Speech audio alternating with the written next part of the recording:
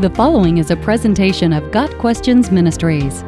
Is What Would Jesus Do, WWJD, something we should seek to live by? In the 1990s and early 2000s, the initials WWJD were frequently seen on bracelets, necklaces, t-shirts, etc. as religious people asked, "What would Jesus do?" to help guide their decisions in life.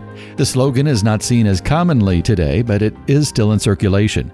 The idea behind WWJD is that, to know the right thing to do, we should ask ourselves, what would Jesus do? And then model his behavior. Some question the benefit of asking what would Jesus do and wonder if WWJD is really something Christians should seek to live by. In answer to that, we would say that of course there's nothing wrong with emulating Jesus Christ. We are to follow in Jesus' steps, 1 Peter 2:21, and many passages of Scripture advise us to look to Christ as our example.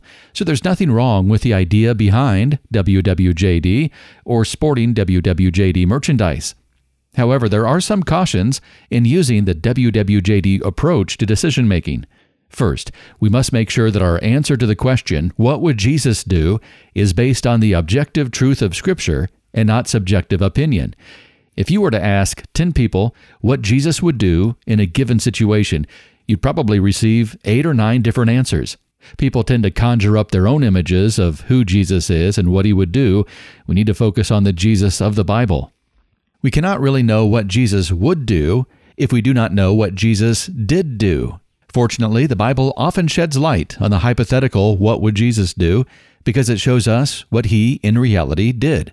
For example, if we are faced with the choice of showing compassion versus ignoring a need, we can look to Jesus' behavior in the Gospels and see that he would show compassion.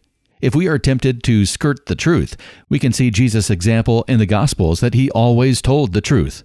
His actions in the past guide us today. Scripture must be what informs us. The idea of WWJD must be properly grounded in a familiarity with Scripture. Second, we must resist the temptation to use WWJD as a cover for doing what we want. The heart is deceitful, and we should be careful not to lie to ourselves. WWJD cannot be allowed to become WDIWTD, what do I want to do? Sinful behavior cannot be justified simply by falsely imagining that Jesus would agree with us. Third, we should not use the WWJD formula as a replacement for prayer. Along with asking, what would Jesus do? We should be praying, Jesus, what should I do?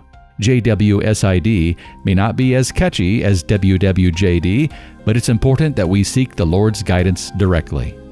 WWJD can be a good reminder that we are to follow Jesus and seek to emulate him.